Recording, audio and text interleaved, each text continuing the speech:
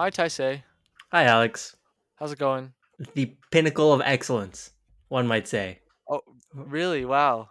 Not particular. No, I'm kidding. It's not going that great. It's okay. How's it going with you? I'm doing fine. Just gonna turn up my mic volume a little bit. There we go.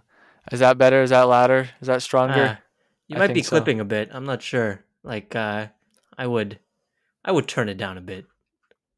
Okay, well, according to the Zencaster audio, you're definitely louder than me, but okay. I think Really? It oh, I tells me see it's the what you other way mean. around. Interesting. Huh. Strange software this is. Oh, wait. I would have always assumed that like the lines look the same for both of us, like the audio lines. Yeah, you would think so, but mine are That's significantly crazy. smaller than yours. Yeah, Mine are bizarre. significantly smaller than yours. Jesus Cracked Christ, up Zencast. Has this website. been going on the entire time? Oh God. Uh, It is unfortunate. It's kind of cracked, but yeah, it does tell me anyway, strange discovery. But yeah, go ahead. yeah. Well, you learn something new every minute. So, we watched the Oilers this week. The Oilers lost every single game this week, and yet still managed to go 500. What an incredible achievement! Um, on the NHL website, they show on the standings the streak. When a team's won like 7 games in a row, it's like W7. And when they've lost 4 games in a row, only in regulation though, so it doesn't give you a great idea. It's like L4 or whatever. And this is the first time I've ever seen an OT3 next to a team, because the Oilers lost in the shootout, and then in the shootout, and then in overtime. And they were all very high scoring games.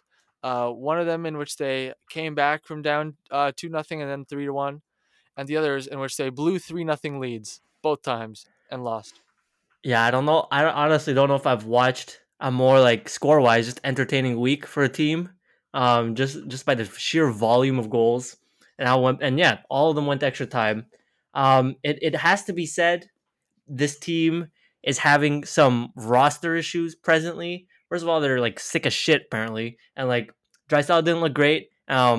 But apparently he's also sick at the same time. So along with a bunch of the other roster, apparently there's some flu going on, and because they're so cash strapped, they can't even really call anybody up, and they're running like what 20 roster like 20 players including the goalies right now.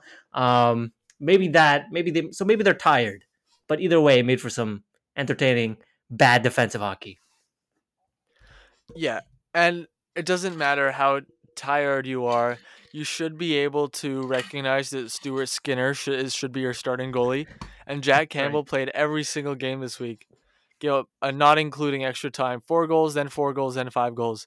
He looked bad, and I think what I was talking about, one of the reasons I wanted to watch the Oilers was like, oh yeah, Jack Campbell kind of looks maybe back on track. He had won 7 in a row, and then all you did was like pull up his game log, and it was like, hey, he's fine, but like he's still giving up a lot of goals, and the Oilers are just scoring a lot when he's playing, which was still the case this week. But he has not looked any better, despite the fact that he's now I think 7-0-3 in the last 10. Yeah, absolutely. This guy, I saw a tweet just earlier today, kind of comparing the two goaltenders at 5 on 5, over just even the recent stretch where Campbell's supposed to have been better over 5 games or last 15 starts, both of them, and Campbell's consistently just hovering around 900. Meanwhile, Stuart Skinner is at a 915. He just happens to he's unlucky. He just gets significantly less goal support for some reason from his forwards when he's playing compared to Campbell, which is why Campbell has such a good record. But I think it's quite apparent. There are a number of goals where it's like, Campbell doesn't look good at all. Yes. So let's start with the first game of the week.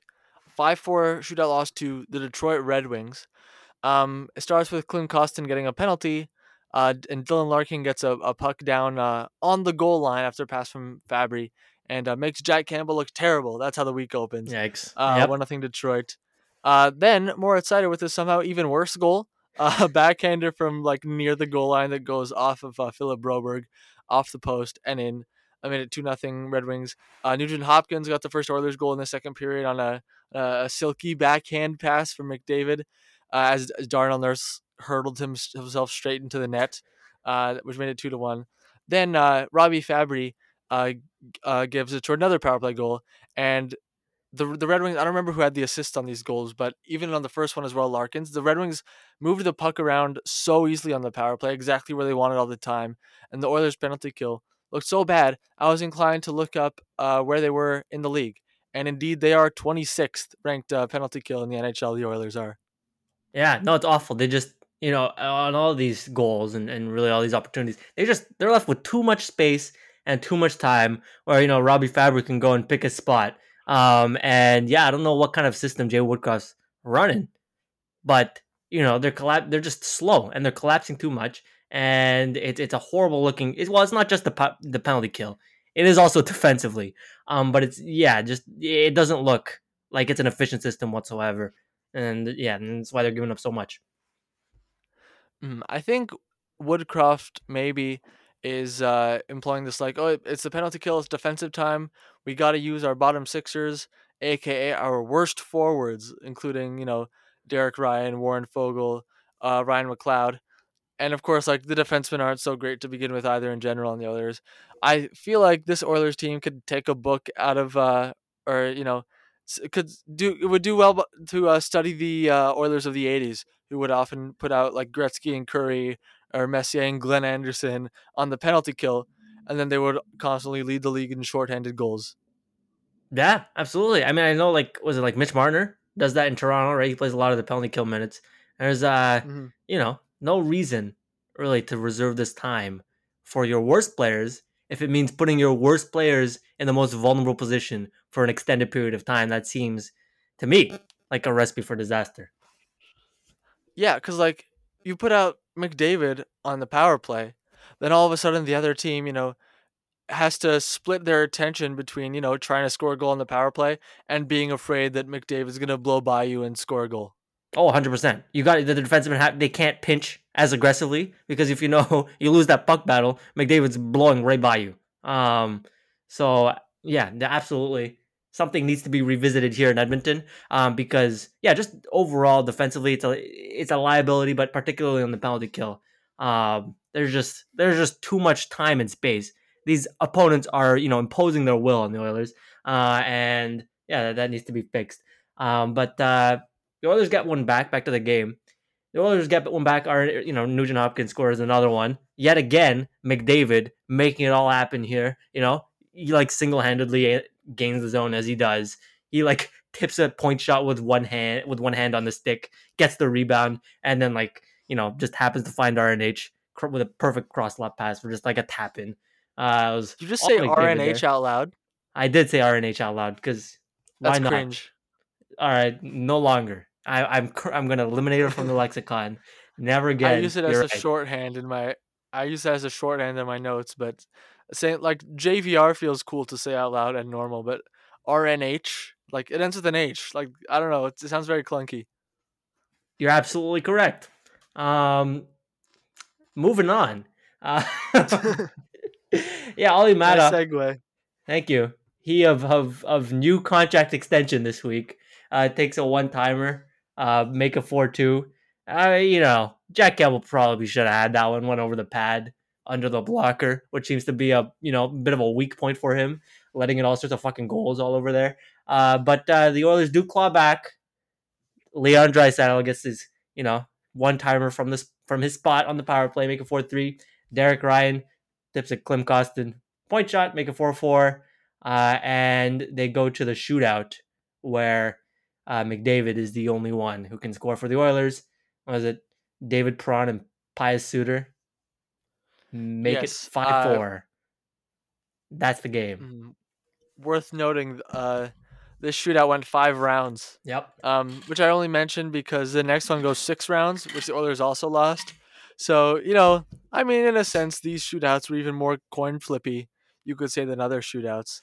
Um, because I feel like the most optimistic of Oilers fan would look at this week and be like, "Oh, every single game, could have gone either way," and the more pessimistic would say, would point out the fact that they're terrible defensively, and that in the upcoming 2 games they blew massive leads. That's fucking right. I would 100% agree. This is not a bad team, but the way they're playing is clearly extremely unsustainable. Case in point, they lost all 3 games.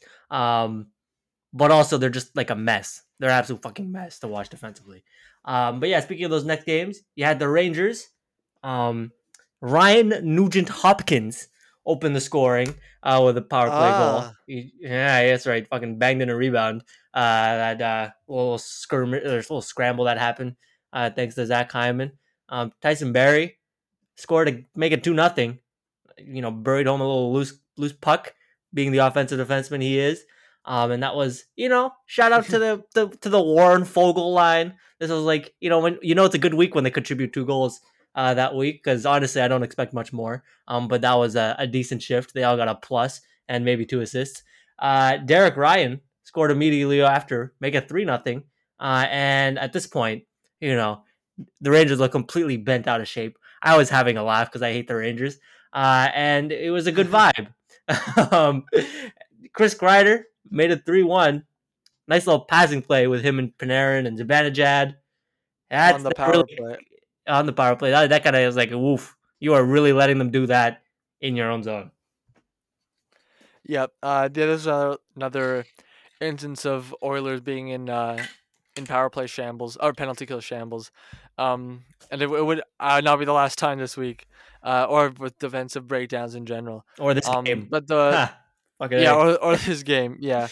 Then before the end of the first period, Oilers make it 4-1, or specifically McDavid makes it 4-1 by rushing in on 3 Rangers, getting a shot off, recovering the puck, and centering to Leon Draisaitl, making it 4-1. But that would be the last goal the Oilers scored in the game.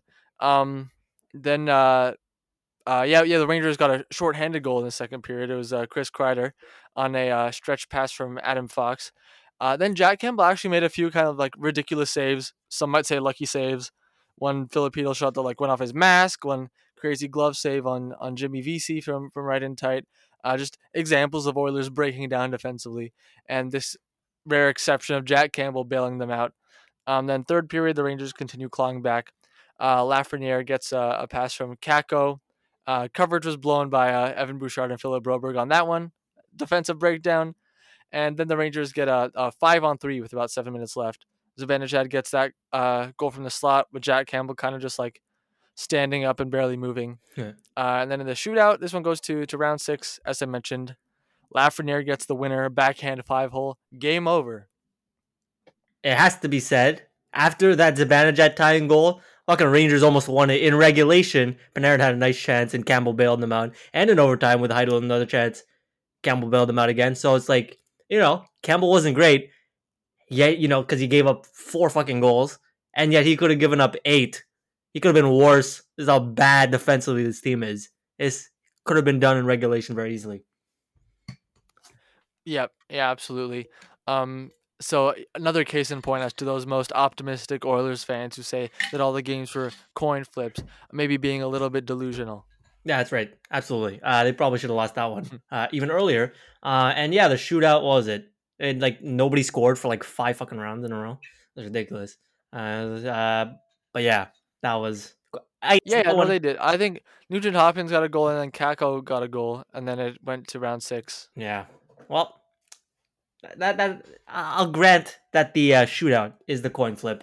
But yeah, like I said, Oilers completely fucking blew it. They really had nothing kind of going on after they went up 4-1. Even and it just it was all Rangers, extremely embarrassing, and it felt inevitable almost that the Oilers would cough this one up because it was ice was completely slanted. Yeah, and Tarasenko wasn't even very noticeable in this one. No, Um, I think he actually was just moving to the Rangers briefly. I think I checked after Jimmy Vesey actually had more ice time than him. woof. That's not a good look. Tell you that. Way to go, yeah, Gerard Gallant already. Vladimir's already in the doghouse. That was quick. Yeah, that might be a bit of a stretch. I think he played about 16 minutes or so. Okay. And there's still the whole like got to get acclimated to our system type of thing. But yeah, we'll see. We'll see how that develops. We'll see how Tarasenko, after scoring in his first game, melds into with the Rangers. Yeah.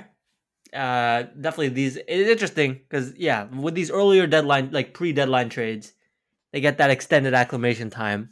Yeah, I wonder if it works out and gels. Because otherwise, this they if it does work out, the Rangers make me they're like uncomfortably good. As a hater, I gotta say I don't As a Rangers like hater. it. Yeah. And they got Tyler Mott also, which we'll talk about a little bit We later. will. Little teaser. That's right. Yeah. But All right. yeah, Next game. on to the Uh, Avalanche. th- No yeah. Kale So this one, McCarr. yeah, no kill McCarr for Colorado, and they managed to win it anyway.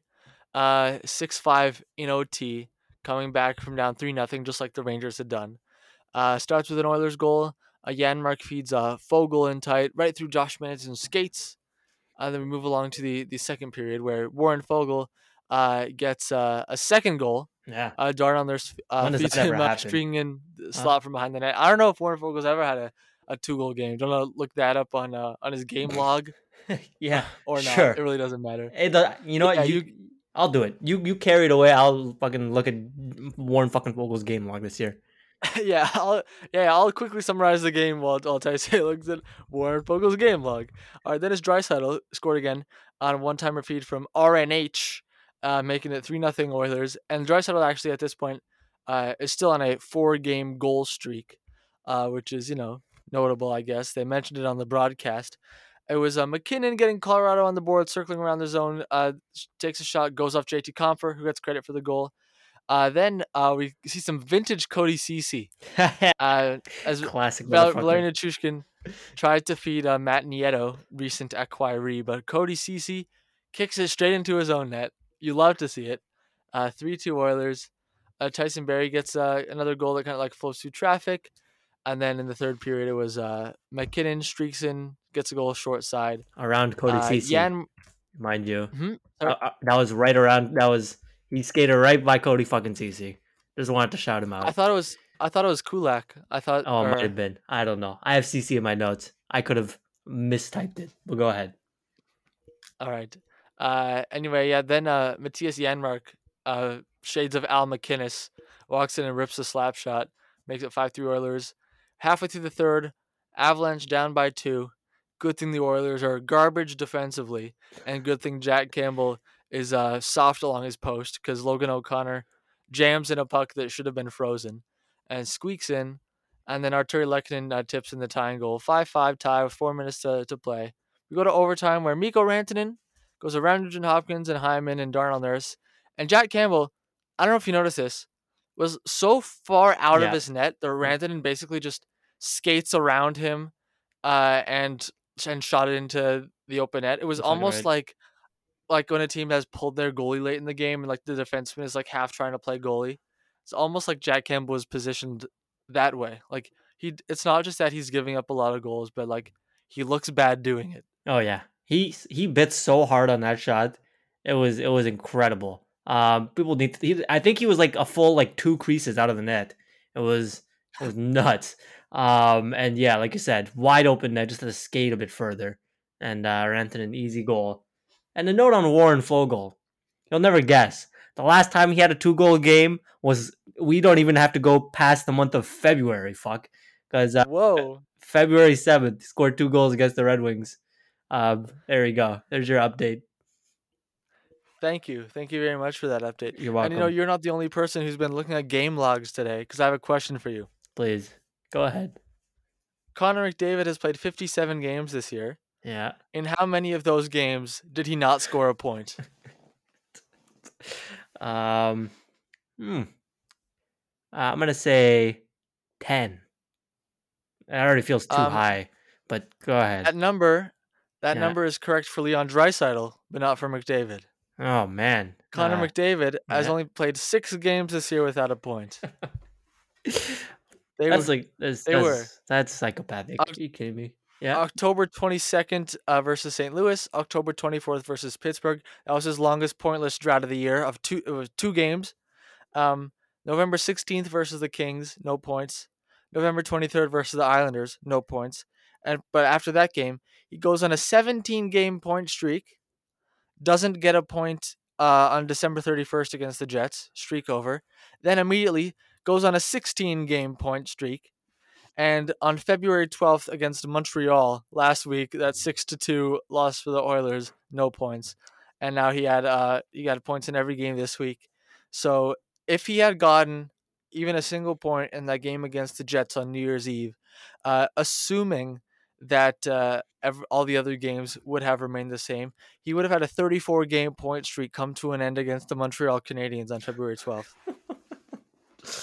That is crazy. And yet this team still kind of hovers around the playoff bubble. You know, like they're probably going to make it. But yeah, to the point on the overall verdict on this team, obviously McDavid's doing insane things. Draisaitl, even when he's sick, scoring goals left and right. And yet, so underwhelming. And the forwards are, Kane was out, Evander Kane was out this week, and, there's some underwhelming depth. But let's talk about that defense. Because everybody's talking about it, and rightfully so. Oh boy, what a fucking train wreck. And it sure looks like to me, Cody Ceci, the one and only. Not only is he signed for like 2 more years, fucking top pair. Yes, and last year was kind of seen as like his, wow, Cody Ceci's not that bad, which that year has proven to be, I would say, an anomaly in Who could his have seen career. that coming, huh? Who could have seen that coming? Um, What? who could have seen it coming? Tyson Barrie, of course, despite his a couple nice goals this week, is still a defensive liability. Evan Bouchard, I'd say, is their best right defenseman. He's not particularly strong defensively either. Darnell Nurse is a good player, but he is not the number one defenseman, the $9.25 million player that the Oilers seem to expect him to be. And Brett Kulak is fine. Um, who's the sixth defenseman that I'm missing? Philip Broberg. Broberg. Yeah. Philip Broberg is not NHL ready. Um, and yeah, he shows that time and time again. The personnel on defense is absolutely terrible. I don't know if there's a coach in the world that could turn these players into defensively strong, because it's not like those other teams where it's like, oh, this personnel was good defensively, and then like now it looks like they're like confused system. These players have always been weak defensively on the whole. Obviously, like Kulak is fine in a certain role. Darnell Nurse is fine in a certain role. Every single defenseman on the Oilers would be better suited doing something different than they're asked to be doing on the Oilers, and that's a very big problem. And obviously, they were in like the Erik Karlsson rumor mill, you know. And despite the fact that Erik Karlsson's probably gonna get 100 points if he keeps up this pace, doesn't get hurt, all that, I I wonder how much he would actually improve the Oilers, even if you just plopped him on there without taking anything off the team, which is very strange to say for someone who's having like such an historically great year. But it's like we know that he's not so great defensively, and it's like how many more goals can they possibly score? Like what's he get? Like he's not gonna be able to help McDavid and Draisaitl score more than they already do. And he's gonna, I don't know. You're gonna always put him on the ice with like Ryan McLeod. He's gonna like Erik Karlsson made a great pass to Ryan McLeod, who I don't know scored a goal. It's like I guess maybe that's what he's doing with the Sharks. He's like lifting up all the terrible players, but I don't think that would be the plan if he's going to Edmonton. Is what I'm saying. I really think the big problem is, well, first of all, who you're deciding to play in net. I think you put Stuart Skinner in, make him the starter this year, then I think that fixes a key problem, at least in the short term, while Campbell is, kind of lost. And the other problem is personnel on defense. And that's not something that can be overhauled between now and the deadline, and probably not even just across an off season. This organization is so tragic. So fucking tragic. Can never figure it out. But yeah, I think Karlsson, you add him. Obviously, you're probably screwing your cap situation moving forward. But I think he'd That present. too, yeah. But on the ice, I feel like he'd present a significant upgrade. I don't think that can be understated over, Erik Karlsson versus Cody Ceci, where it's like, okay, maybe both defensive liabilities, but Ceci's way more of a liability, plus nowhere near the offensive production. So in that sense, and I think there's no ceiling on McDavid and Draisaitl. So you put Karlsson on the ice, and instead of Cody Ceci feeding them passes, it's Erik Karlsson. I think that makes a notable difference. But like I was just saying, you got to take the contract into consideration, and B, that still leaves you with 5 defensemen playing in over their heads. Yeah, it's baffling. This organization. The takeaway is it reeks of such poor, like it's run so poorly. And obviously everyone talks about how they can't figure out a supporting cast around McDavid and Draisaitl, and that's still so fucking true.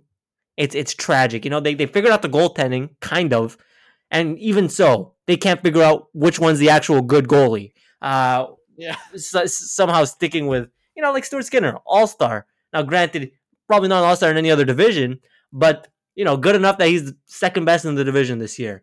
Good for him, and yet you still can't figure out a way to get him in the net. And you're playing Jack Campbell, who by every single metric in the book is having an awful season, except maybe the win category, right?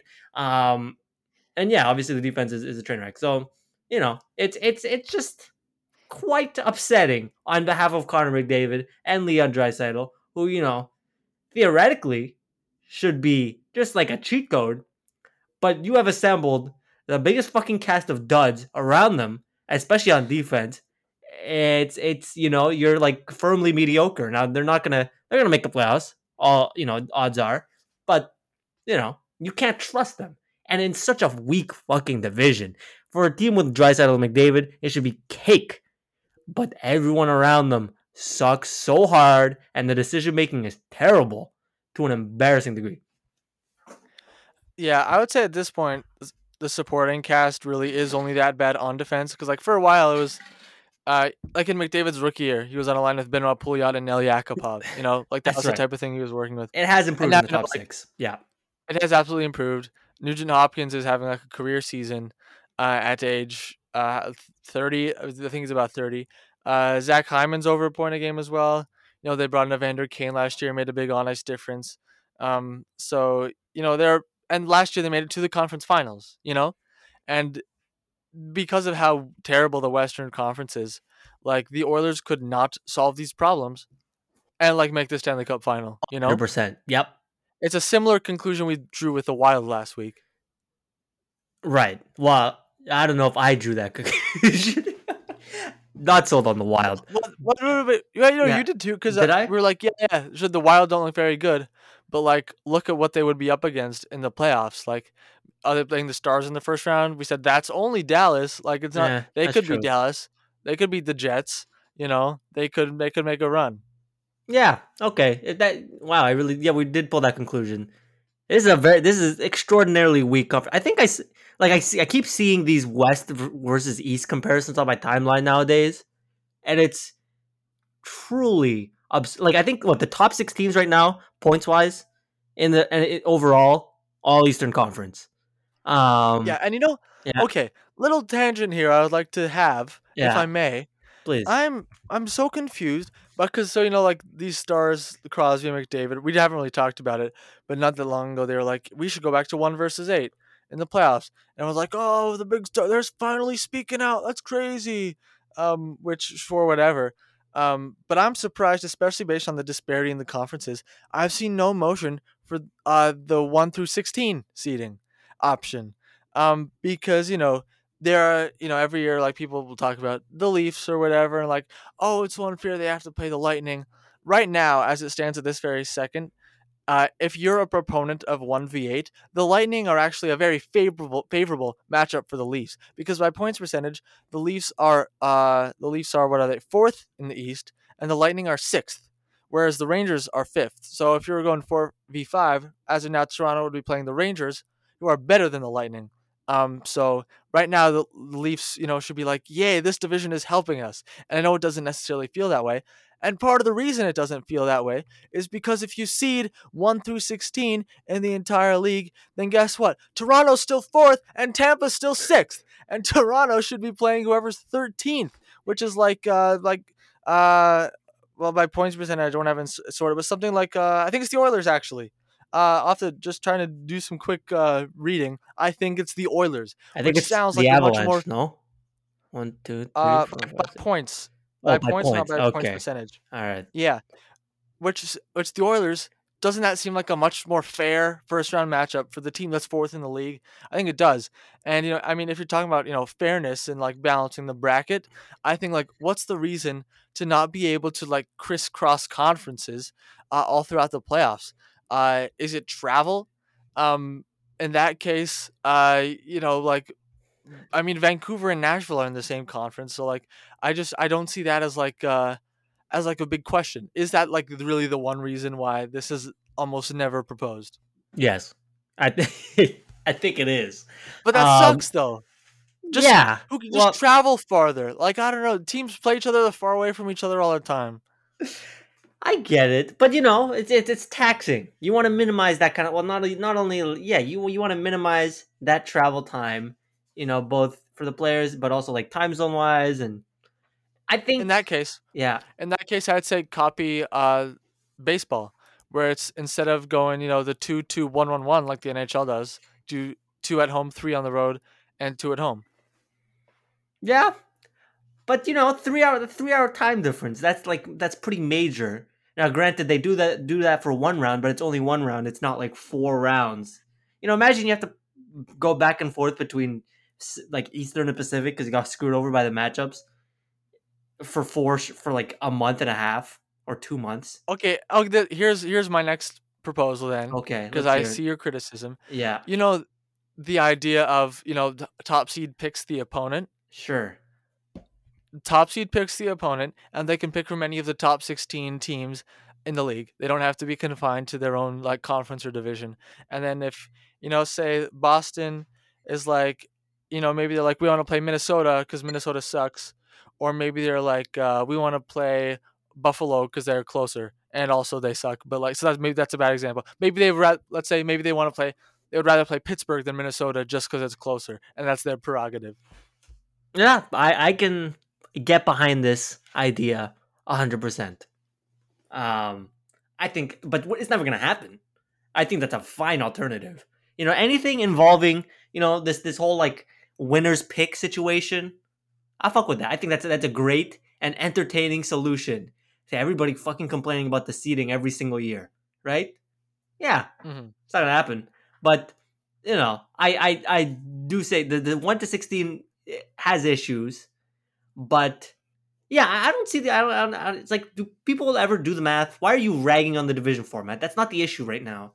Um, I do get your point on that. Well, it is an issue in the like it's been a problem in other years, and it is kind of the issue in the sense that like it sucks, even Sure, though it's not necessarily making uh is not necessarily like the reason for the unfair matchups now. But it's not the issue this year, is what I'm saying.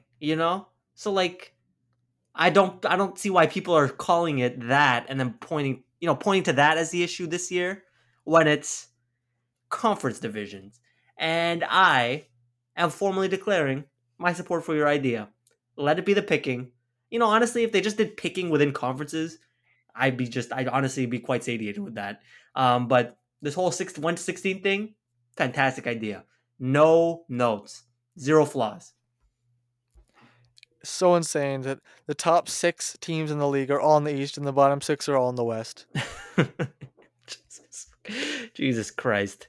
Oh no, Um, sorry, not Columbus. Five of the bottom six, but well, still. formerly of the Western Conference, Yeah, yeah. So I mean, there. Yeah, what's the difference? counted. That's absolutely Hmm. all right. But yeah, I think Columbus is actually like 500 against the Western Conference teams.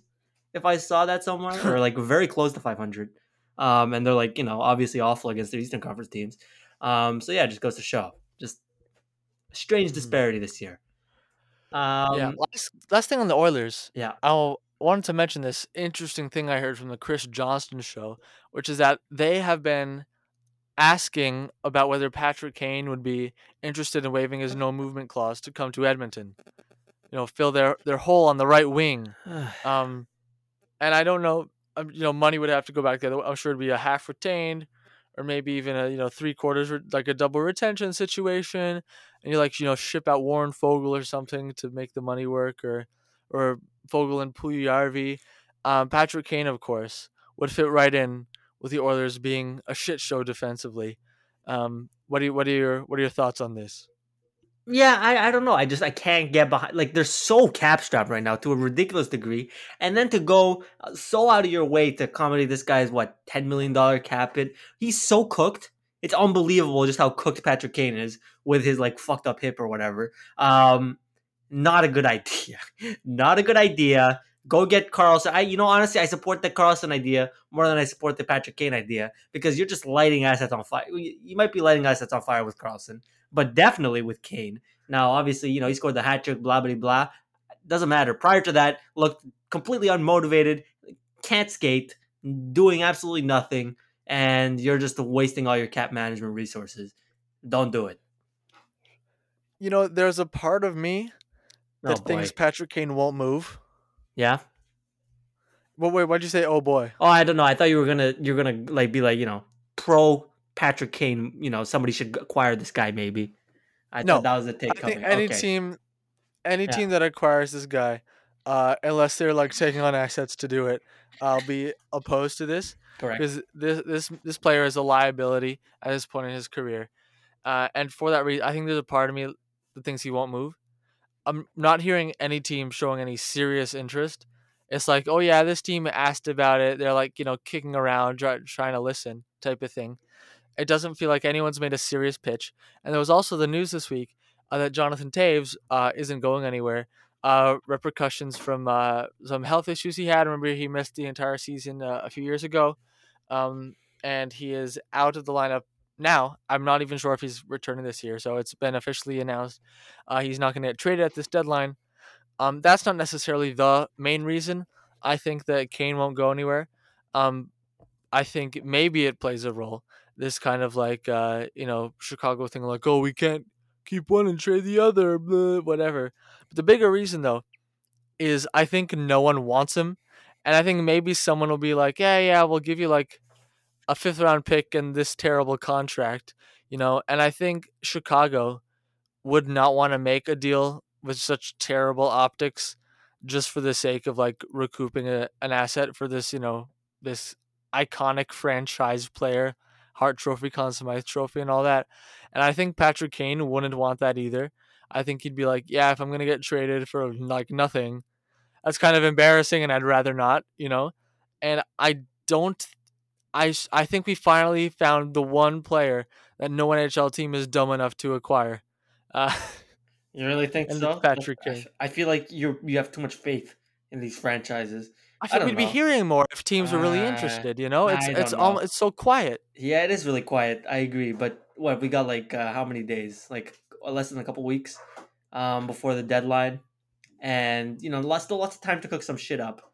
Still lots of time for teams to think of some nonsense to get this guy on the team. But yeah, look, I can absolutely foresee him not moving. I gotta say, like he's playing through an injury, right? Like what the fuck are they doing? Huh? They're lighting trade assets on fire. I don't know why they let him play with this injury in the first place. They're tanking, quite actively tanking. And what are you doing? What the hell are you doing? He's looking terrible out there, and this is supposed to be some sort of audition. He's completely flunking it and make himself look awful. So I think on Chicago's end, some bad asset management by not benching him and letting him heal. And yeah, now you're at the point where you have to legitimately question whether you could actually get anything worth anything to take on Patrick Kane. Because yeah, if you have to move so much money to get this guy on, like to ship this guy out, considering the cap situation around the league, that it's almost like the main service isn't that you're sending Patrick Kane, it's that you're taking whatever other like bad contracts you got coming the other way, right? And it's like, Mhm. yeah, it's and at that point you might as well just be one of those cap space for picks teams at that point and keep Kane, I guess, because he's not worth shit.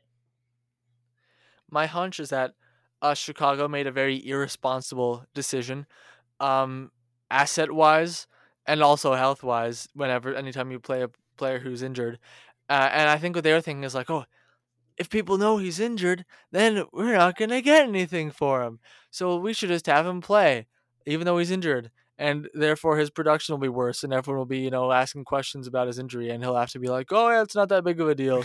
Let me go out there and have a terrible game." Oh The man. past two games, though, he scored I think he had a hat trick or something. Very very recently. Was that last night? Yeah, it was against Toronto last night, I think. Okay. Yeah, so I mean maybe now all the idiot GMs are like calling, oh, he's back, he's good now, and maybe Chicago would be wise to strike while the iron's hot if they can get like a second and a sixth or something. Yeah, this is maybe the last opportunity, huh? When's he ever gonna have a multi-goal game, 2 games in a row? Yeah. So yeah, that's right. Strike while the iron's hot. Um, and yeah, because there is that risk where you can't get anything, which yeah, asset wise would be a disaster for a team that's tanking. So you'd think they want to stock Mhm. up on that shit. Yep. There was a player who was traded this week, though. Actually, there were a few. Who do you want to start with? Let's start with a big one. Start with Ryan O'Reilly. You don't want to start with Tyler Mott? No, I'd rather not. I'd rather Mod. Okay. Yeah. Let's Tyler not start with Tyler Mott, That's fucking right. and let's go start with Ryan O'Reilly and Nola Chari, who brings the glory, as you might remember. Of Anyway, course. um, so yeah, this was the big deal. Dropped about 11 p.m. or a little before Friday night. Three-way trade.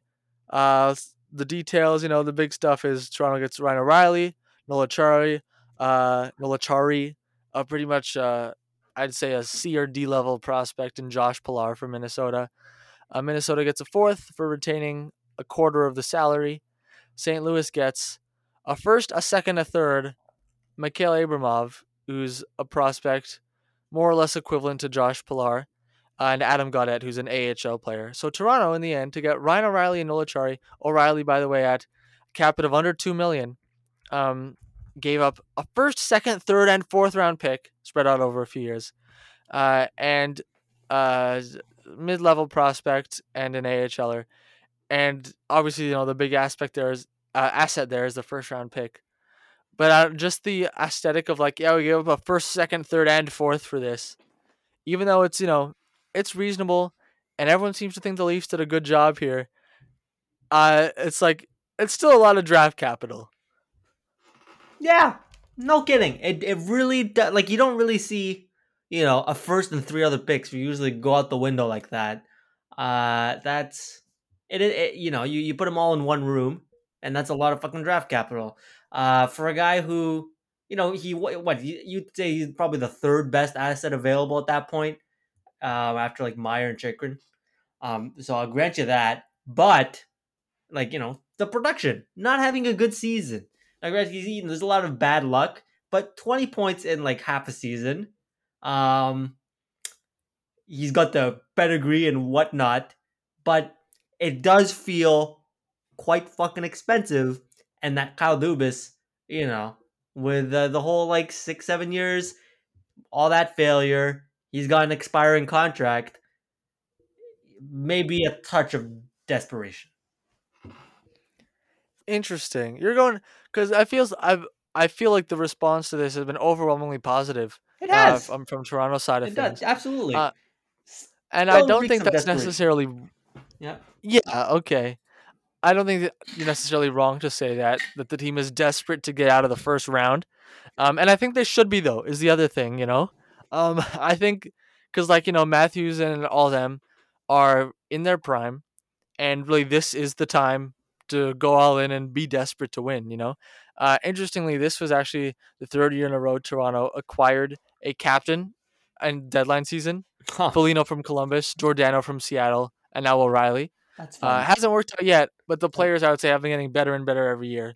And as far like even disregarding the return, I think Ryan O'Reilly. I don't remember if I pointed this out on the show. People were saying, "Oh, at least you get Meyer." I always thought O'Reilly was the better fit, um, and a big reason for that is not just the defensive acumen. He's still one of the best defensive forwards in the NHL. Also, the flexibility it gives you that he can play center. And I had thought, they make him the third line center. You've got this incredible center depth: Matthews, Tavares, O'Reilly, David Kampf, one of the possibly the best in the league. His first game though, they make him second line center, move John Tavares to the wing, put him on the left wing, and all of a sudden, you finally got a top line level left winger. And I don't think there's really a wrong answer here. I think what's really good for Toronto is that they have that flexibility, that they can have Tavares on the wing, If one of those centers gets injured, then all you can have O'Reilly on the second line instead of Pontus Holmberg playing second line center. And Noah Chari is a great piece for the bottom six as well, which I hadn't realized uh, until after the trade. But their bottom six had been quite flimsy. Like Aston Reese was in there. He's a good fourth liner, I guess. But like Joey Anderson and Pontus Holmberg were like practically everyday players. Wayne Simmons would go in there sometimes, and it was like it felt so uh, whatever the opposite of meaty is. It was like really this is all we've got in our bottom six. So like getting O'Reilly and uh, which allows you to like push other players down the lineup and Achari as well as solid. I'd say it's ideally on your fourth line in terms of the players that were targeted. I think Toronto made the right choice. You really think so, eh? I don't know if I agree with that. I think certainly an addition is very welcome. Of of the caliber of O'Reilly, being the third best asset. But what's like? I need to see what the asking price is on Maya right now.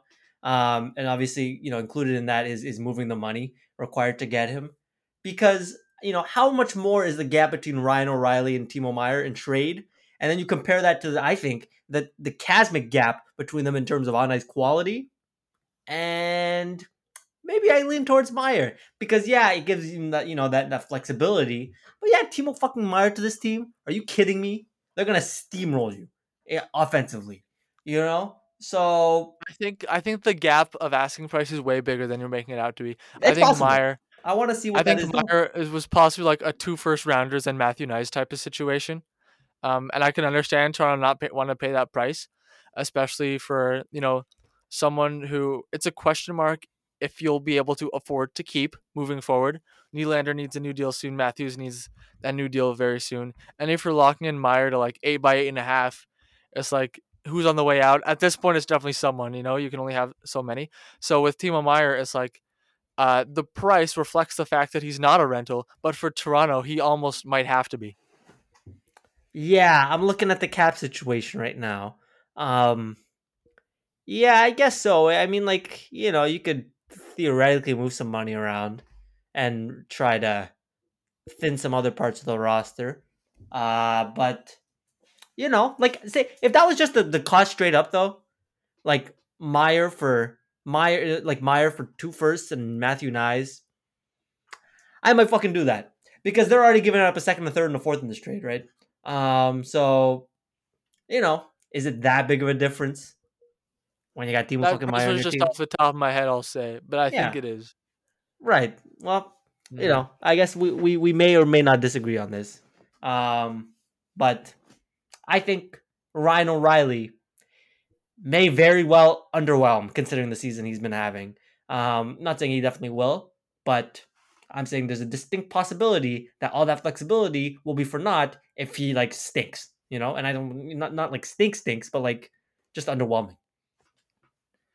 Yeah, I could definitely foresee that situation where there's a lot of hype about he won the Conn Smythe 4 years ago or whatever, this type of thing, and it's like yeah, he's only been scoring like half a point a game this year, but he's great anyway, and then he gets to Toronto, it's like he's only like scoring half a point a game this year, that type of thing. Yeah, Um, absolutely. And it's like he's been unlucky, sure, but also you can have an unlucky season, and it just seems like he has not like he has not been conducive to on like success. mhm. Yeah, I think what worries me about like giving up a high quantity of picks is that you kind of lose some flexibility at the draft and like in other trades because it's like oh yeah it's like say there's a player that's I don't know worth a third round pick. It's like oh we already gave up our third round pick. In a sense, I'm maybe more comfortable giving up 2 seconds rather than a second, a third, and a fourth for that reason, especially because the quality kind of tends to plateau around the end of the first round. Yeah, maybe because I was looking at the draft pick recap on the Cap Friendly, over the years. Man, Hmm. those are some gleefully empty cupboards. I gotta say, as Leafs hater, it's great. Wait, Looks wait, great. wait. What's up? What is the empty cupboards? Oh, the Just the sheer number are of you saying? draft picks. for the upcoming years. You're saying? Yeah, yeah. You don't have a first, second, Mhm. fourth this year, second, third next year, second, fourth the year after. You know, it's Yeah, I mean, it's the all-in time for them, it and what is. they I think they feel comfortable, more comfortable than other teams in getting rid of their picks because they, with the few picks they've had lately, they have done a very, very good job. Matthew Nyes is possibly gonna be on the team like this season when his college year ends. Topi Nimala coming along very well. Roni Hirvonen as well. Rodion Namirov has those health problems, but I think actually I'm not going to say because I haven't checked recently, but I think there was a positive update and he was back on the ice recently, and that was a great pick I thought as well. Fraser Minton was kind of a weird one, but I mean in general, the track record's been good lately, at least with how the development's gone so far. Um, so I think Toronto can maybe be comfortable with the draft capital they have that they'll be able to find some gems. Yeah, man. Nothing would bring me more joy than to see this team lose again. God damn it! Oh, you Are think you I'm gonna kidding me? I'm gonna pick them to win in the first round? Are you kidding Are you me? kidding me? Oh boy. Easiest I'll spend no time picking Tampa in 7. I've already decided. Nothing's gonna change my mind. You know what makes me lick my chops? The goaltending matchup in that matchup in that playoff series. Vasilevsky Absolutely. against who? I don't know. Matt Murray. Is he gonna be healthy? Ilya fucking Samsonov. And what if he needs a rester? Fucking Joseph Wall. Ha, it's gonna be good. See, here's the thing. The great thing with we roasted the Leafs and their approach to goaltending last summer. It's turned out a little bit better than we thought it might, but the possibility is so vivid that the playoffs come and both goalies suck ass and are like an 850 in the first round. I know. It's incredible. What's the deal on Matt Murray? LTIR. I don't know. Is he coming back one day? Because right now they're Uh, just like, yeah, I don't know. they're It could. playing. I mean, this is just a thought that it's like the LTR thing of like it will leave you there to the playoffs and maybe make another deadline Uh, addition. Okay, yeah. What a great idea. Put in Matt Murray, fucking 4 months cold. That would be because the Tampa Bay Lightning. It brings me Maybe he much could use joy. the rest. Yeah, maybe. But yeah, that's something to watch on. And I don't know if I guess what's their cap situation right now? Yeah, they have like no cap space. So I can't imagine a goaltending addition is in the cards, in which case they are rolling with, Samsonov, Murray, Wall, Yeah, fucking they're not adding a Shalgren. goalie. Oh boy, that is thin. There's no way they add a goalie. Um, And yeah, I think it would be like kind of dumb to add a goalie. It's like you've made your bed with these two, you know? Yeah, I guess you Like have, who's eh? gonna be available that's any better than these two? Like Yeah. no one, you know? Yikes. Uh, I think honestly my if I were the Leafs and I had this O'Reilly offer in front of me, I probably would have hesitantly and timidly accepted it too. Um, because I think with O'Reilly there, the makeup of the forwards looks that much better. yeah, you're right. But I am hesitant to put that stamp on because there is still like a distinct possibility in my mind that he is so underwhelming. You know what I mean? Like after this hype wears off, you're gonna be like, wow, that second line should be excellent. And yet it's not, you know. And that O'Reilly isn't a great addition, because all his achievements were like 4 years ago at this point. Now, not to say he's completely washed, but step back and maybe we realize he isn't quite washed. I think O'Reilly does fit better as third line center rather than the center between Tavares and Marner.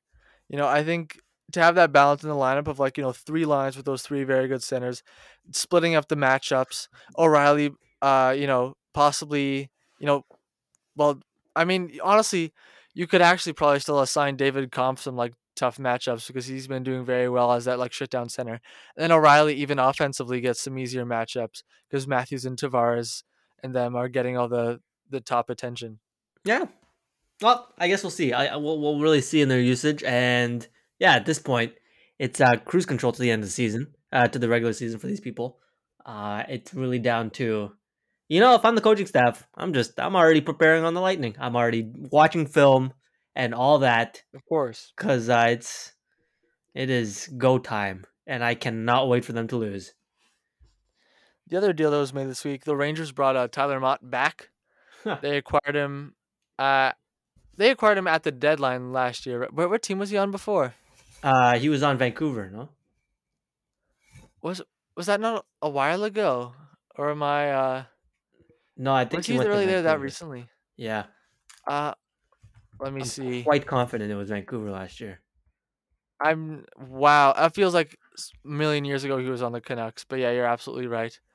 And then in the playoffs, he was like he scored. I thought he was scored more last year with the Rangers. 9 regular season games, no points. 15 games in the playoffs, 2 goals. For some reason in my mind, he was like this amazing spark plug in the playoffs. Maybe he was a like I good energy guy who they really liked. I was under the same impression. I was like, I thought he was a guy that was like, oh, so good during the playoff run. They had to bring him back, and that was the energy. But fucking 2 points in 20 something games. And they Funny. couldn't. Yeah, he goes to Ottawa. They liked him though, brought him Yeah. back, and they gave up dick all to do it. Julien Gauthier is a nothing player. Sorry to say at this point, and his career, he is doesn't move the needle at all in any direction. And I believe it was a seventh round pick that could turn into a sixth. So I mean, I feel like for the Rangers, you gave up pretty much nothing to bring on this. I'd call him a good fourth liner you're familiar with. And I'd say, I mean, they clearly hate Vitaly Kravtsov, so now he's out of the lineup. Um, I'm not sure if I would call that an upgrade necessarily, but they weren't playing him anyway. So who did he? I guess really he took Julien Gauthier out of the lineup, and that's definitely an upgrade. So on paper, you got a little bit better, and he gave up about as useless a pick as you could.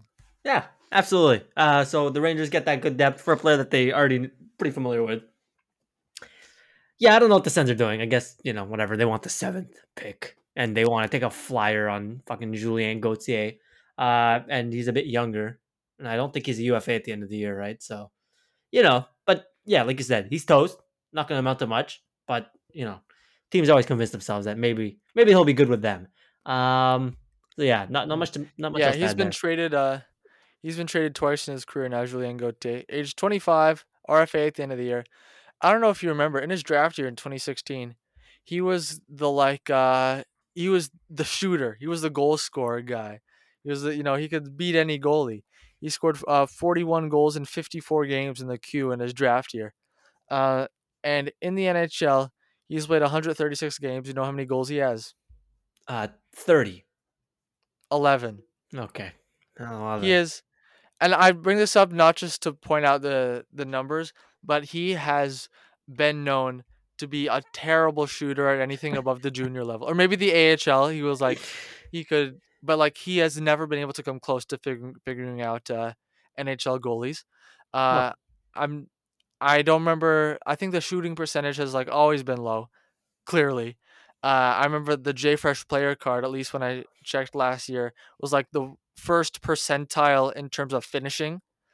He just has no finishing touch in the National Hockey League, and that was his calling card in junior. How bizarre, huh? That is strange. I guess maybe a bad series of coaches or something like that. Who knows? But interesting. Well then, But in on, Ottawa, I'm yeah, sure he'll thrive. yeah. This is the piece that brings them to unprecedented success, mind The you. unprecedented run of success. Yeah, any minute now. Any minute now. Now that they have first round pick Julien Gauthier on the bus, are about to Yeah, take yeah. off. First round pick. Yeah, amazing. Can't go wrong. Yeah, you think about it, it's actually Tyler Mott for a first and a seventh. When you put it Yeah. like What do you? that. Yeah. I mean, when you really think about it, the St. Louis just traded away Nola Chari and a second round pick that Ryan O'Reilly was in 2009 in exchange for a first. So Yeah, good for them. That's an A plus. The math works out. Oh yeah, did we talk that about that checks out. trade? Yeah. Did we talk about the O'Reilly trade on behalf of the Blues? I don't think we Not really, did. but I feel like Yeah, it's quite straightforward. It's very similar to the Tarasenko analysis. You're selling, some of your top players, and the return is like, yeah, whatever. We got a first. That's nice, I guess, yeah, and nothing crazy. that's right. We'll see how if they bungle their three picks, but they have three firsts in this draft, right? So this should be Yeah, that good. will be interesting. Yeah, and now the tank is on for them as The they tank is so move on for forward. that because also we talked about in the Tarasenko trade, like, oh yeah, and Mikkel is involved. And with the O'Reilly trade, it's like, oh yeah, and Achari's involved. And now in practice, what that looks like is the Blues just dropped four everyday roster players off their team, and including two very good ones. And now looks significantly worse for it, and will probably trade Barbashev as well. Still have Binnington and Thomas Greiss as their tandem, so their own first round pick might be quite higher than we're used to for the Blues. This is not the time to have Jordan Binnington stock in fantasy hockey. Yeah, Unfortunately, I wonder if anyone between the two of us could learn from that, and it's definitely not me because he's literally on your team, and we've talked yeah. about this before. Ah, In December, I fuck. remember in December you picked him up, and I kicked off our show. We were talking about the Kings, I think, because I was like, we're gonna talk about a team that made terrible goaltending choices. Your fantasy team, picked up Jordan Bennington.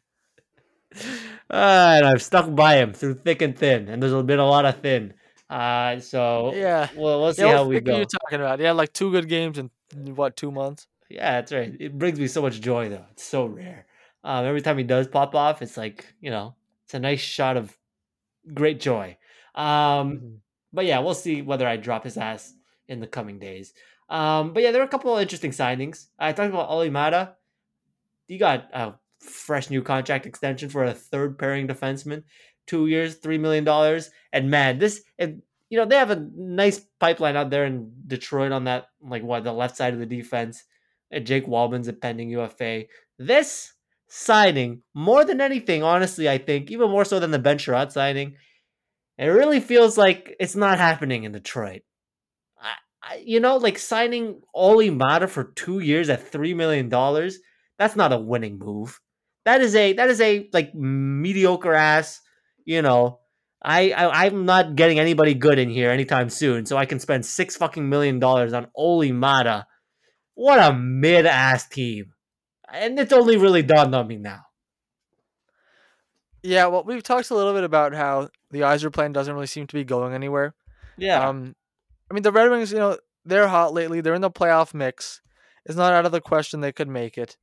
I would absolutely disagree with you on the fact that this is like even more so than the Ben Sherratt, like some kind of statement of bad, because that Ben Sherratt deal is unforgivable, and Ben Sherratt is a much much worse player than Oli Mata is. you're right. Oli Mata, Yeah, like you know, I don't think I don't hate this one. I don't. I was surprised by your outburst. Like, I mean, I feel like it only looks bad in the context of like it has the similar vibes as the Ben Sherratt one, and this left defense main getting like a raise at the age of 30 or however old they are. Um, but I think like Oli Mata's like he's a fine player. On a contending team, he's probably on the bottom pair. You don't hate him as your number four if you're the Red Wings, I guess. It's not so long. Uh, is it maybe it's maybe like a touch rich, but like it's reasonable, I guess. It's kind of a whatever contract to me.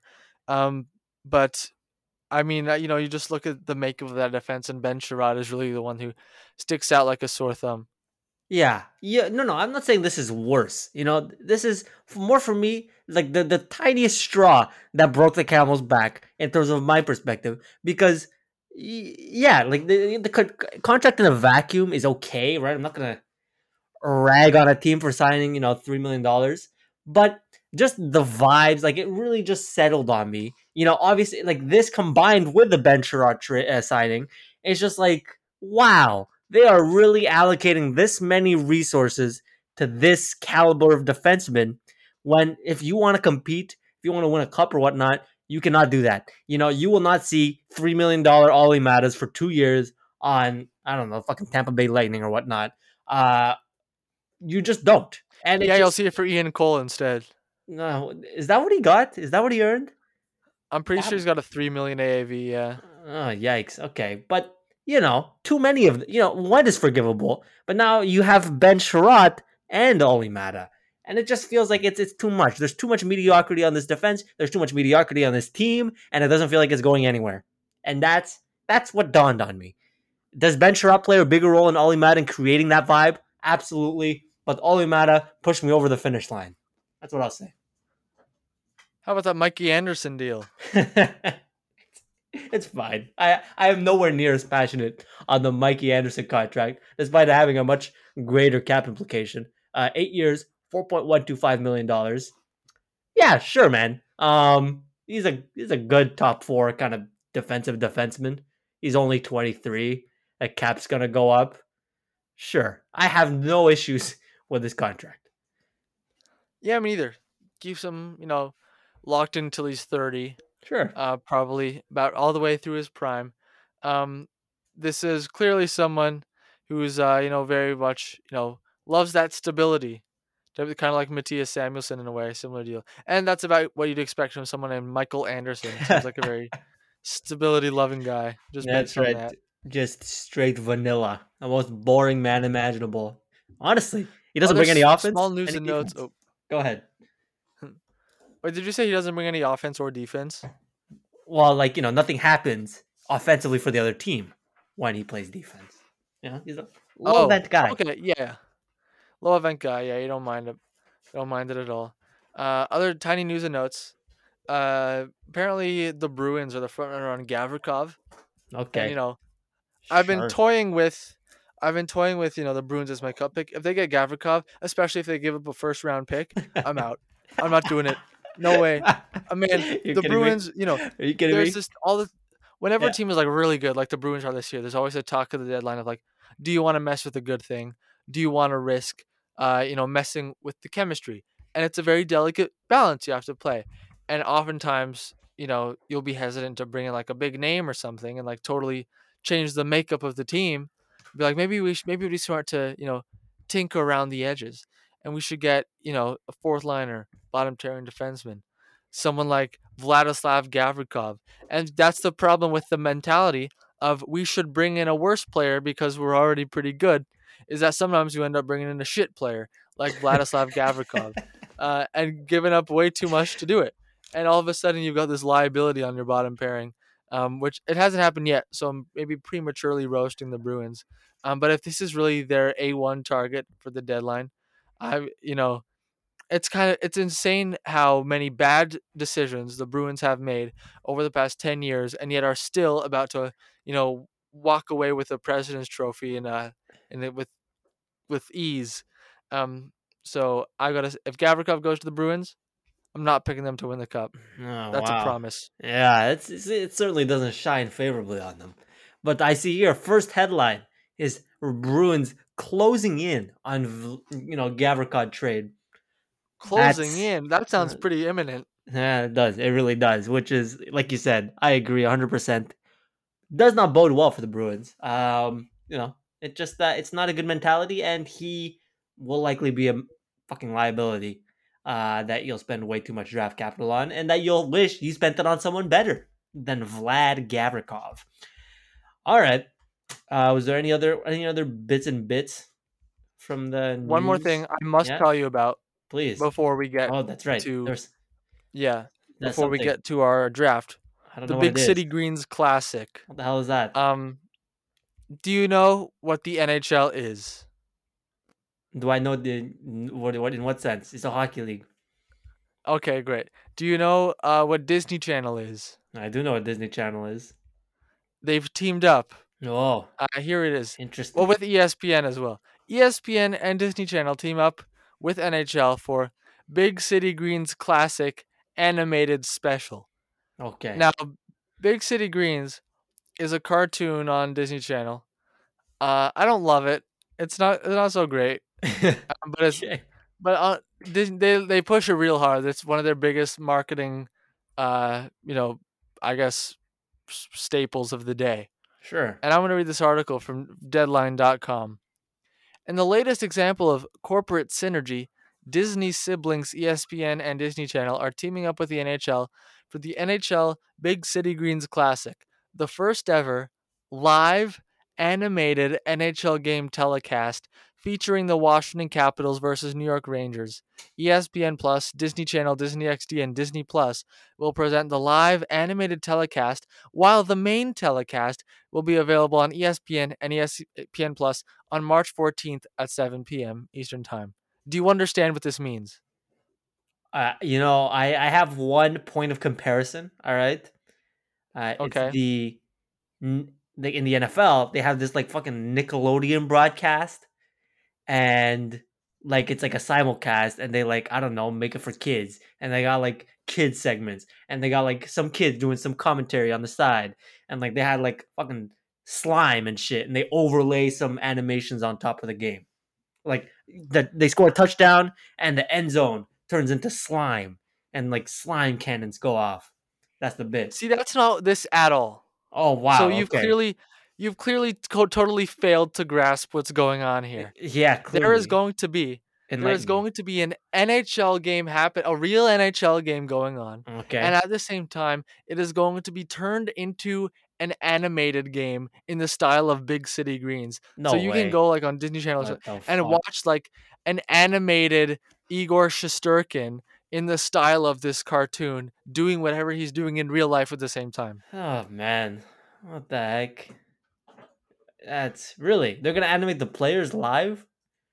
I'm gonna read some more. The Capitals versus Rangers matchup will feature live, real-time, volumetric animation of players and teams modeled after characters on Disney-branded television's Emmy-winning animated comedy Big Okay. City Greens. Oh boy. So I'm gonna see like big fucking City Green, the character, like carrying the Big pot up. City Green, the character. Like they replace Artemi Panarin with Big City Green, and like he like shoots the puck and shit. Like that's the bit.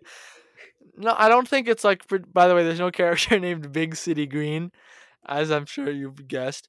If I remember correctly, the main characters are named Cricket and Tilly. Um, but no, it's not like them doing what art. I assume those characters will be there, but it's like, and here's Artemi Panarin and like Evgeny Kuznetsov, like animated. You know, it's like them animated. Okay. All right. You know what? I'll tune in. I'll watch. I'm so excited for this. It's gonna Yeah, be so let's. cool. Yeah, I'm very intrigued about what this possibly could mean. As to the See, viewing the great thing experience. with this is there's no way it's gonna be boring. You know. That's right. Whatever it is, it's gonna be great. It's gonna be great good. It's gonna be great bad. But either way, it's gonna be very entertaining. hmm Yeah, yeah, got my I'm surprised attention. you hadn't heard about this because I was in the news like a week ago. Okay, yeah, no, I completely missed it. I don't think I've seen the words big, city, and green together on my timeline once, or even made a mental note of it. So, yeah, big Okay. shock. I don't know. I was just because like you mean I still like I have that Disney Channel podcast. Some people remember, and I make episodes very rarely these days.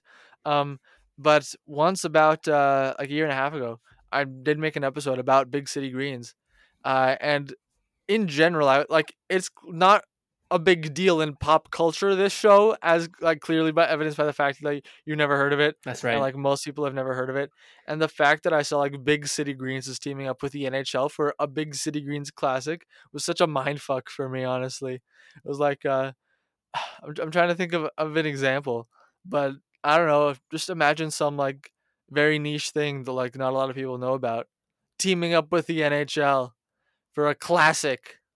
It's You know what? it's really to break new technological ground. I gotta say something. This feels like an extraordinarily stupid marketing decision by the NHL. I don't know. It just feels like they took something from the NFL, which was very successful, and everyone was talking about it, and everyone was like, "Oh, this is so fun," and made it dumber. Not that they partnered with the Disney Channel, but more that they picked this random ass show that nobody's fucking ever heard of. All right, maybe not nobody, but like lots of people. It's not a household name. Like you had what was it with Nickelodeon? You had like I don't know SpongeBob or whatever the fuck like coming around. People recognize the characters. It's a whole thing. All right. Meanwhile, I'm walking in there and I'm not. There's no like. What is the overlap between Big City Green and the NHL? I failed to see any whatsoever, which doesn't take away from how this may become an entertaining shit show. But I feel like from a smart marketing perspective, it doesn't really make sense. Like I don't see this unless the animation is like really really good. Like and that will be completely independent of the Big City Green stuff. I don't see anybody being like, whoa, what a cool crossover. It'll be more like, wow, this looks dumb, or like, wow, I See, guess they animated it okay. I'm kind of looking at it from the other side, which is ESPN and Disney, which are part of the same company. I think Disney, ESPN, kind of maybe bending the NHL's arm, being like, "Hey, we've got to do this to promote Big City Greens." I I guess think so. that's maybe what's going on here. Maybe. And Big City, they're trying to because like I would be comfortable in saying that more kids watch the NHL than watch Big City Greens. And if you're like a little kid who's like a Rangers or a Capitals fan, you're like, "Wow, my favorite player is talking to this little character. Maybe I should watch that show. I think that's what the Disney Channel is trying to pull off here. Okay, we'll see. We'll see if they pull it off. What the hell is the premise of Big City Greens? Huh? What is the big? What is the city? What Okay, is the greens? from what I remember, I watched like the first two episodes. Sure. These two kids and their dad move from the country to the big city, and then basically the the little boy Cricket is always trying to like go on adventures and like make things explode, uh, and it's like we got to learn how to live in the city, that type of thing. Okay, so it's and the family is like the Green family. Is that why it's called the Greens? Uh, it could be. That's Okay. probably it. In which I case, think you're right. me saying one character is hypothetically Big City Green, maybe not so far off the mark. Just want to put that out there. Well, Well, I would. It is very far off the mark to say someone's first name would be Big City. It's not completely out of the realm of possibility. And I nailed the I last can't name, argue with so you. that's 50%. Great, well done. Thank you. All right. Any final thoughts on the Big City Greens Classic coming up No, in under a what month? I don't remember what the date is. You got to remind me. What is it? March 14th. That's the Yeah. day. Okay. Well, you know what? You're welcome for all that free promo. I wonder, Green St. Patrick's Day, March 17th. It's somewhat close. I wonder if that's a coincidence. I don't know. March Made that 14th. call. I off the top of my head, I'm pretty sure that is a Tuesday. Okay. Oh, what does that have to do with anything? Just strange that you'd have this event on a Tuesday. I feel like Uh, I feel like any kind of classic, you'd rather have it on a weekend. But Also, what do aren't I they? know? It's a school night. What are you doing? Yeah, it's a school night. Like kids have to go to bed. That's fucking right. Oh God, that's Nobody, ridiculous. nobody's staying up to watch the Rangers and the Capitals. They got grade 3 math to do in the morning. Get out of here. Yeah. Poor decision making. All right.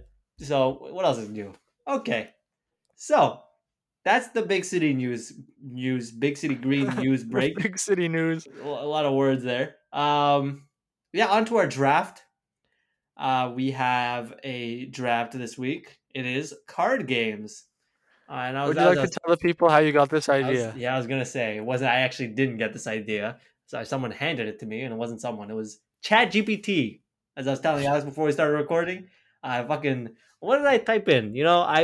I was we've done so many of these. I struggled to come up with ideas. So the prompt was me and another individual. Wow, after some great grammar there, want to draft items from a category as a competition. What are some ideas for categories? And yeah, I just and then it gave me 15, and then I typed in some more, and then it gave me all the way until 75. And from there, picked a handful. I didn't feel like rating beer styles, so instead we are going with card games. And here we are. This is the future, folks. I am picking draft categories based on what the fucking AI tells me. I've just pulled up a Wikipedia page called List of Card Games by Number of Cards. And it goes games played with 16 cards, Baska and Kop. Games played with 20 cards, Bauernfangen, Bauernschnapsen, Dreierschnapsen, and Schnapsen. Games played with 24 cards, Bierkopf, German Solo, Mucken, Schafkopf, and 66, and so on. I will not be using this list for the draft. What's with all these German games, huh? Hitting the I mid guess, yeah, teens and there are a lot of 20 card German games range. that use like only a small amount of cards in the deck. Apparently, those games with 16 cards, you only use the aces, queens, jacks, and tens to play Baska and Cope, whatever those Okay. games are. Well, you know what? I'm not playing fucking Baska.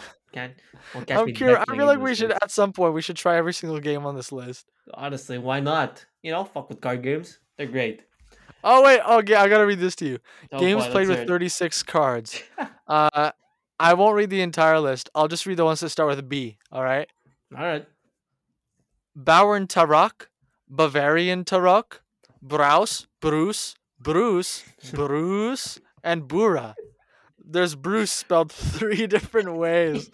Brus, BRU with an accent S, and BRUUS. 3 different card games Very that nice. all use 36 cards. Bruce, there it is. That's what I would Bruce, there say. it is. And Yeah. what a home run. All right, I dare you to pick any of them. Dare you to take BRWS. There as is no your WS, but double space oh, U. You know, okay, yeah, there we go. BRUUS. Yeah, that's right. Uh-huh. I can see how I phrased it was extremely misleading, but that's the way it Mhm. is. All right. I think you won. Did you win the last one? Can't remember. I don't remember what the last one was. Okay, excuse me for 30 seconds while I pull up the poll from our All right. beloved Instagram page. Um, Bruce, formerly Brausebart or Brucebart, is a okay. very old North German card game for 4 players in 2 teams of 2. It was once highly popular, but has since died out, except for a few pockets in the state of Schleswig-Holstein. As Brucebart, it was the ancestor of a family of similar games in Northern Europe, including Swedish Braus and Danish Brus, which are still played today. Brus features daring and tormenting, which has been said to give the game a certain charm. Once considered the national game of Hamburg, Oh Brus boy. is a descendant of Carnufel, the oldest identifiable European card game in the history of playing cards, with a continuous tradition of play down to the present day. Oh, of play down to the present day. The game was named after the Bruce or Bruce Bart, once its top card, but now its second highest trump. Good to know. Thank you. Very informative. There is Um, much more information on this Wikipedia page. maybe we'll play Bruce one day, huh? Bruce, as one might say. Yeah. Okay. Yeah, so it was the furniture draft, and I Ah, famously yes. took 3 fucking kitchen appliances and bungled it. So there you go. You won. So My you've got turn the first pick to go then. first. All right. What do we feel like doing? You know what? You gotta go with poker. I fuck with poker on a major degree. I watch poker videos sometimes, not of my own accord, but just because it's I don't know, like I just find myself watching it, for some reason or another, and I burn a lot of time. But it's fun to play. So, you gotta use some brains and shit. Very popular and for good reason. Poker. Gambling addiction is becoming a serious Oh problem in man. society Oh today. boy, don't shame me on this. Get out of here. Yeah. It really is, I'm not sure what Undeniable. you're But supporting here. I'm supporting the I'm game sh- of poker. I'm not supporting any sort of gambling addiction. All right. And I just want to put that out there. All right. Please make your all pick. right. I will With not my have your first pick, I'm gonna grandstanding. Yeah, go ahead. with my first pick, I'm gonna take card tricks if Oh, I'm allowed fuck. to. What the fuck is that? You better allow. I may not allow this. I don't know what the hell you're got going up your sleeve, but this is Magic nonsense. tricks with cards. Isn't that Not a a fun card game? game. That's not a card game. Get out of here. Pick Fine, again. Pick again. fine. I'll pick What? again. I'll go with This feels. fucking Go Fish. Oh boy. Oh my goodness. You are off to a rough start. Are you joking? You took goldfish? This is an embarrassment. This is Yes, a I am nash. joking. I'm changing my pick. No no no I'm no gonna no no change my no. pick. Oh really? Oh, you want to change your pick? This is Yeah, this is okay. This is can nothing I? often. Go ahead. All right. I just want to think more because I actually hate Go Fish. Uh, Oh man, you know what? I'm kind of Dang tempted it. not to let you go back, but I'll let you go back. Go ahead. Yeah. Okay. Because there are I don't like a lot of card. Oh, I just remembered a card game that's cool that I like. Sure, man. Spit. You ever played Okay. Spit? I fucking play spit. Yeah. Yeah, the thing with Spit, the one tiny problem with Spit is that a lot of people play by the wrong rules. But if you play by the right rules, it's super fun because it's kind of like the same reason I like baseball is the reason I like Spit because it's kind of like a fast game at certain points where a lot of things happen instantaneously, but at other points it's kind of slow and measured. And inevitably you get to the point where one player gets to be kind of in control of the pace. And when you're in that position of power where you've really got control of the game, that's nice. And then when the other player has control of the game and is getting to control when the cards are going down and when they're turning, then all of a sudden it's like you really gotta strategically decide when to come back. And it's like the games can go long and they can go short, and there's much more strategy involved than this game is often given credit for. So this game's always a good time. It's so mid. What are you talking about? This is like in 10th place on my list. Um, Well, Wrong. it's just it's a mid. It's okay. It's fun. You play every so often, but you quickly get sick of it, and b, yeah, it's very repetitive. It's all just like, okay, I put the 4 on the 5 and the 5 on the 4, and okay, there's the smallest aspect of strategy, and all your momentum talk is out the window. It's nonsense. See, here's the thing. See, Yeah. I by that description, I'm assuming you play by the wrong rules where you cannot put a 5 on top of another 5. I don't know. I play both ways, and they're the same to me. They're not the same though. They're vastly different because and the correct way of playing, you Okay, can what's the stack correct way? all your 5s on top of each other and put them down all at the same time. Or well, not at the same time because you gotta like split them up, but you can put them down like one, two, three right after the other, not as like a stack, of course. Or you can like split them up and save 5s for later if you're like putting your cards on the way down the scale and then back up the scale, you know.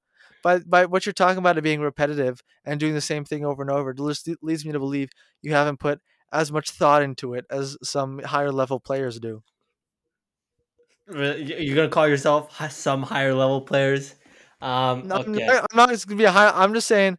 I mean, clearly I'm higher level than you. Not one of the best in the world, obviously. But if you think it's repetitive and tedious, then I mean, I know what Oh message I'm boy. gleaning from that. You know what? I'm not. I have already lost some ground by even getting into the weeds of this mediocre ass game. All right. No, Spit is incredibly mediocre. On to my next pick, the very cerebral and entertaining and never twice the same Bridge. All right, fuck with Bridge. Great Boo. game. Have you played Bridge? No. Oh, it's great. And there's a reason why they got, like, the newspapers. They got a Bridge section. There's a reason for that. It's because everybody fucking loves Bridge. Once you're in the loop, once you figure out the rules, you play some hands, you get smart. So much fun. Bridge, self-explanatory. There's nothing you can say about it. I'm gonna play. I'm not gonna play. I'm going to pick um blackjack. Gonna What the balance out fuck? your gambling stuff. That's Um you have no ground to stand on anymore on that gambling yeah, thing. But I go know. ahead. Yeah, I know, whatever. But like, you got some casino action, now I have some casino action, so those picks are basically canceled out. So That's your rationale. yes, that is my rationale. Second round, and you're drowning. You're drowning. Oh man. Oh boy, blackjack might be the worst game I've ever conceived of. It's so extraordinarily stupid. All right, you sit at a table, all right, and you get two cards, and the dealer gets two cards, and you're playing against you're not even playing against other people. You're playing against a fucking dealer. You're playing against the establishment. All right, and they've got an edge on you. Okay, and what's the point? To get as close as you can to fucking 21. All right, who gives a rat's ass? It's terrible. You just have to like you have to sit there Well, who hours gives on a end. rat's ass about a royal flush? Like, oh, I let my cards are close to whatever. Who cares? No, it's significantly more entertaining. The range of outcomes, and you're playing against other people. Meanwhile, you're playing against some schmuck employee who doesn't even want to be there when it comes to blackjack. And the whole point is the same thing. It's just get as close to 21 as possible, and it's like Well, there's robotic. It's also like, you kidding there's me? also the version of blackjack which is actually more prominent where you do play against other people, and it's just like the dealer is just there to like deal, and it's like, oh, whoever can get closest to 21 is the winner I of the refuse to round. believe. I refuse to believe this is the more prominent version of blackjack. I think you're blowing smoke up my ass. Of course, Yeah. I'm blowing smoke up your ass. Uh, It doesn't make any sense. I refuse to believe this, and somebody just needs make to your fact pick. check. I don't care. Just make This your is, pick. this is awful. Next one. It's fun. Old Maid, underrated game. And I bet you regret with all your heart that you didn't pick this fucking game There's because so many card games I've never played. Like, I don't know how you play you, Old Maid. you've never played Old Maid. It's like I've never played Old Maid. extremely simplistic and yet extremely fun. So basically, the principle is you have a certain number of players, right? And you just distribute the entire deck amongst them, except you take out, say, I don't know, the queen, right? One queen, and then you go Okay. around and you, like, basically you go around and you pick from the person to your left. and then they pick from the person in their left, and you're trying to make pairs. And once you make pairs, obviously there's an odd number of cards, and whoever's stuck holding the queen at the end is loses. You know, because it's the Oh, I old think I maid. have played that before. That actually sounds really fun. That was a good pick. Well, Yeah, thank you. It's great. I think I don't know if you were there when we played it in Cuba, but it was a whole deal. It was a whole thing, and that's good I'm gonna shit, pick fun Uno game. now. You gotta like. Oh, I think your Oh, mic changed, huh? oh yeah. Sorry, I got disconnected for a second. Am I back? All right, we're back. I've solved the mic issues. You were just talking about Old Maid, right? Yeah, it's a blast. Yeah. No, then I made my pick. Oh, which I don't know if was? you heard. I didn't hear it. It was Uno. Oh, Zuno. Okay. Yeah, I picked Uno. Uno rules. Everyone loves Uno. You got those fancy colored cards. You got the reverse Uno card as a whole meme. All sorts of things. You get to do a +4. You get to keep track of your scores long term. You're like, hey, I'll play like 3 games tonight, and we'll continue next week, and we'll keep count of our scores. And it's a great time. And we've also I don't know if you ever played Uno Flip, but it's a whole new element where like basically you gotta the cards are double sided and like the opposite side are different colors with like different things that you can do. And so then there's this whole element of like trying to look around the table and seeing the backs of other people's cards so that when they flip over, you know what cards other people have. And it's this great new 3D chess type of thing. So I got both of those options under the Uno umbrella. This is an excellent pick by me. Uno's fine. It's okay, but you know what I take issue with Uno with? You gotta bring your own fucking set of cards. You gotta bring Uno cards with you, right? And it's like, do I bring the Good thing cards? everyone has Uno cards all the time because it slaps. No, that's not the case. What if somehow you could bring the cards and yet bring the essence of Uno with you? And that I was waiting for you to make this pick because I am now going to take Crazy Eights as You mean my the worst version of Uno no, that people are no, like, oh, you're playing Uno instead? the better version of Uno because it's The more better. boring version of Uno. No, you're wrong. And this is I don't know what your the appeal with is Uno that Crazy Eights can't cover, and the fact that you can just play Crazy Eights with any old deck of cards, and you don't have to go and buy Uno branded fucking cards that are overpriced, I'm sure. And instead, you just buy dollar store cards. You can play Crazy Eights. Big boon, basically the same game. So what you're saying is the great thing about Crazy Eights is accessibility. Yes, and it's also Uno. It's the same thing as Uno. I will So admit Uno's good. by this logic, like water out of the faucet is better than like chocolate milk because it's just easier. We should just all What? take the easy path in life. We should just Oh all, my! lie in What? bed all day and Do just not! never do Don't you anything. dare! Don't you dare twist my words like this! All right, this is an You're affront. soft. You're soft. You don't want to Are try you hard to kidding play your me? Are you card kidding me? games. Okay. You're not willing to put in any Oh effort. Christ! No, I'm saying. Kids these days. Am I right?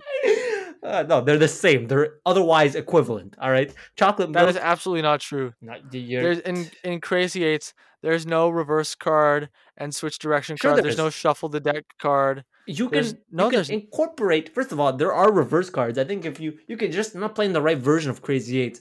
You have like you can say the queens or skips and the whatever and the whatnot. so you're saying you can make Crazy Eights better by making it closer to Uno. You're proving my point. No, I'm not saying that. I'm saying Crazy Eights and Uno are equivalent except for their accessibility, which is favored No. towards Crazy Eights. That's what I'm No, saying. you are saying you are artificially modifying Crazy Eights into something it isn't to No, make it closer to Uno and therefore more fun. wrong. I believe the correct way to play Crazy Eights is as I'm describing it. So No, the queens aren't a reverse card. You just made that up. You're no, just making stuff I up. didn't make that up. I've played that version before. I've had other people tell me about that version before. I don't know if it's queens or reverse or skips or whatever the whatnot, but also it lends itself to be pliable like that. The Crazy Eights, which is good. You can add modifications as much as you want. It's flexible, all right, and you See, can Uno make literally has a built-in card that's like the players will decide what this card does. and So your modification specialty is off the table now. but fine. But I'm saying otherwise it's identical. So I'm taking identical pick, good card game, but mine is better. You know that's not true, and that's okay I don't know. because the pick that comes after Uno should be worse than Uno Okay, theoretically. you're wrong. My But turn. yeah, go I'm ahead. gonna pick Mao. Mao's a great game. Everyone loves it. You got one chairman who decides all the rules and doesn't tell anyone. Then whoever players can figure it out first get a massive upper hand. I don't know if anyone's ever played this before, but basically, whenever you make a mistake, the chairman, who can't win by the way, because that would obviously ruin the point of the game, is like penalizing you by giving you a card and telling you why. Card for not, I don't know, naming a famous duo when you put down card number two, except they would just say card for not naming a famous duo. And you have to infer, oh, I guess I have to do that every time I put down a number two, some kind of rule like that. And you have to be extremely perceptive. And the other great rule is you're not allowed to talk. So it's very silent, and you can get a card for talking. And then at the end of the game, everyone talks about how crazy it was and all the thoughts you had throughout the game. It's a great time. That's a decent game, but not as good and as interesting as Hearts, the famous Microsoft game, the banger. All right. Wait, What are you talking about? first of all, I'm just waiting for you to pick Go Fish. All right, just There's a take it. game called Yeah, Hearts? there's a game called Hearts. It's fucking lit. All right, you want me to explain it to you? Basically, all right, you everybody gets 13 cards, and you go one at a time, and you play a card, and like the first person plays a certain suit, and then you have to follow suit. Except if you can't, and then you can play something else. And the point, and then if you have the highest one, you take the all four cards, and you play the next card. And the point is to not have like the hearts cards within the tricks that you win, but also the Queen of Spades. And you tally up the points like that, and then you play consecutive hands, and you keep score, like who you got this many hearts, you got this many points in this round, and then it's like first one to 100 loses, and when someone reaches 100, person with the least points wins. And it's like one of the big games on all those Microsoft computers, like circa like 2010, 2015. It's great fun, excellent game if anybody's played it. All right. I'm gonna pick Bruce. Oh boy, he is so desperate. This motherfucker is All right. so desperate. I don't know if you ever played Bruce before. It's a great game. I've had fun with it all the time, every day. And I'm gonna read you the rules from Wikipedia.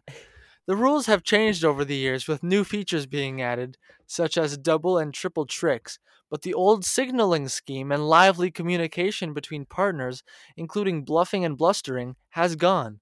The latter very much feature in the Brausebart Song of 1800, which is the earliest description of play and was interpreted by Fight in 1907. The following gives an outline of the earliest known rules from 1885, followed by early 20th century and modern rules as played in Schweissing and Treya.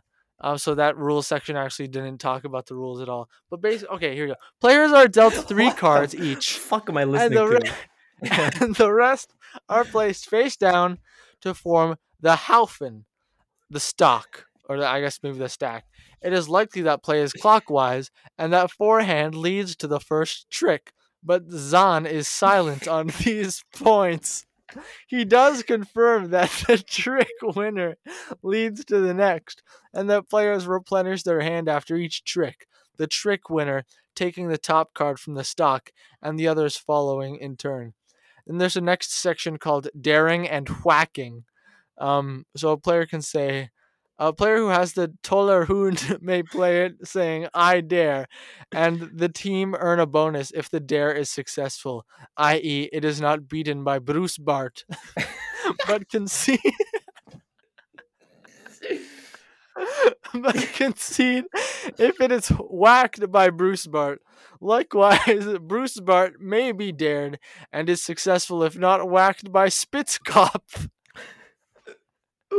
Oh god. Scoring is recorded in the traditional way by chalking Yes. tally marks in the form of lines or strokes on a slate. A team that takes at least 5 tricks chalks up one line. If they win the first 5 in a row, this is Jan, and their opponents are licked or thrashed. And the winners scored 2 lines. Yeah, I love this game. I play it all the time uh, with Yeah. my friends and family. Yeah, I love when Spitzcroft fails the dare. That's my favorite part. Um, Yeah, like This is getting my licked and pick. thrashed and shit like that. That has to be a metaphor. There's no way that's real. Oh man. I don't. I don't see a direct metaphor personally. I don't see how it could be anything else. Um, I No, gotta but say, yeah. by a lick, all that's meant is that like when you take a card out of someone else's pile, that's you're licking them, and when you're giving them, that's a thrash. This is true. Don't fact check this. It's true. Man, this is yikes. Because usually when you have a clown pick like this, it's the last round. You still have another pick. You still have another pick to go. Yikes. Meanwhile, I'm gonna be taking with my six pick a game I'd completely forgotten up until you started. I don't know, going on your soliloquy about Bruce. Um, I'm gonna go with bullshit. Have you ever played bullshit? See, swearing is a big problem in society Oh, today, oh, quit it, quit and it. I don't know what you're trying You to absolute promote here. hypocrite. You talk about the gambling. He takes blackjack, the most luck based degenerate game of all, and then all of a sudden he's grandstanding about fucking swearing. Get out of here. I know you're full of shit, but still, Of just course, I am. revel in how good the pick is. Do you know how to play the game? I played like once ever. Oh, basically, you have to like you have like someone. Yeah. Oh, I have.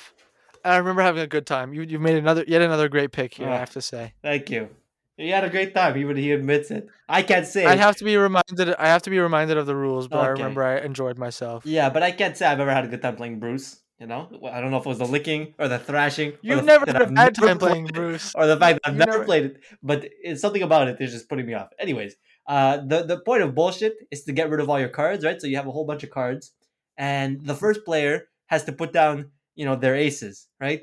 And then they say they can, but they put them face down in the middle of the circle, and they say it's a certain number of aces, right? So they put a certain number of cards down. They say that number, Yes, say, yes, yes. and then it's like you're trying to get your cards. You're trying to get rid of all your cards.